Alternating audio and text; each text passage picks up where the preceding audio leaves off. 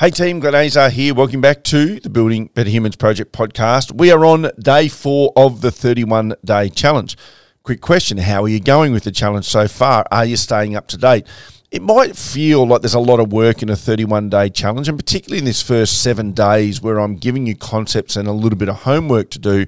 But the truth is, this is 5-10 minutes a day stuff, and you've all got that. You all waste that somewhere, whether it be on social media or Netflix or something that you're doing. So don't ever convince yourself that you don't have time to put into your own life. You do, and that'll always take us back to principle number 1, day number 1, accountability. So we're owning our own stuff. What we're talking about today is being persistent and consistent.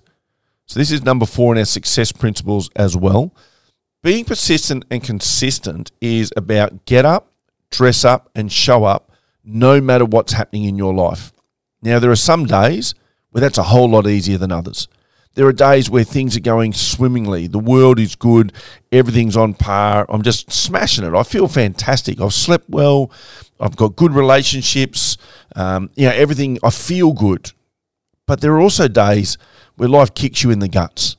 And it's on those days, do you have the capacity to keep showing up? I think about my young athletes. They get an injury, puts them out for 6 months, 9 months, 12 months. Woe is me. The world is bad. They feel like it's all falling apart. Do they have the capacity to get up, dress up, and show up during the middle of that? Because ultimately, that's what's going to tell me more about what they're likely to achieve in the long term than when everything's going great. When business is good, when work is good, when family is good, when my health is good, yeah, of course it's easy to show up. But do you have the capacity to get up, dress up, and show up when times are tough? Being persistent and consistent. Persistence is just about just keep showing up and keep pushing, even in the face of adversity, even in the face of just running into this brick wall and I feel like the world's beating me down. That's persistence. I am not giving up on this thing. Consistency is about doing that every single day. No days off, no being pushed around. In my experience, the people who are persistent and consistent in life are far more likely to achieve their goals and outcomes. And if they don't achieve their goals and outcomes, I bet you they're in a lot more favourable position than if they'd done nothing. So be persistent and consistent. A little bit of homework for today. Ask yourself, where are some times in my life where I haven't been persistent and consistent, where I haven't shown up, that in hindsight, knowing what I know now, if I'd kept showing up, I think I would have achieved the goal. Ask yourself that. And then ask yourself, where are there opportunities for me to be more persistent, more consistent around the goals that I have set for myself, around the things that I said that I wanted to achieve? Doesn't matter what anyone else sets for me. This is my stuff.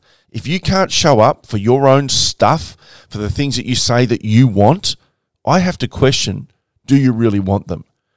So day number 4, be persistent and consistent, team. Get up, dress up, and show up every single day.